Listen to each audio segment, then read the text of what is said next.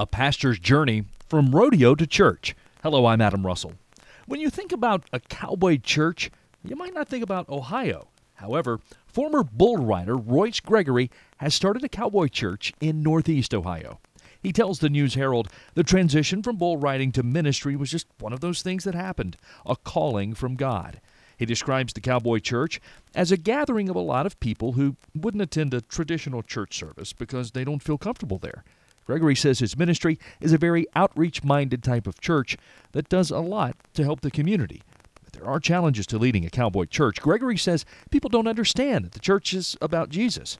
He said sometimes they hear about cowboy church out there, and some people start thinking it's a cult.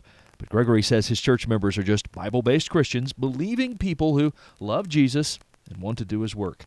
Gregory's Cowboy Church does a food ministry every month called Hearts to Hand, in which they distribute about 10,000 pounds of produce to the community.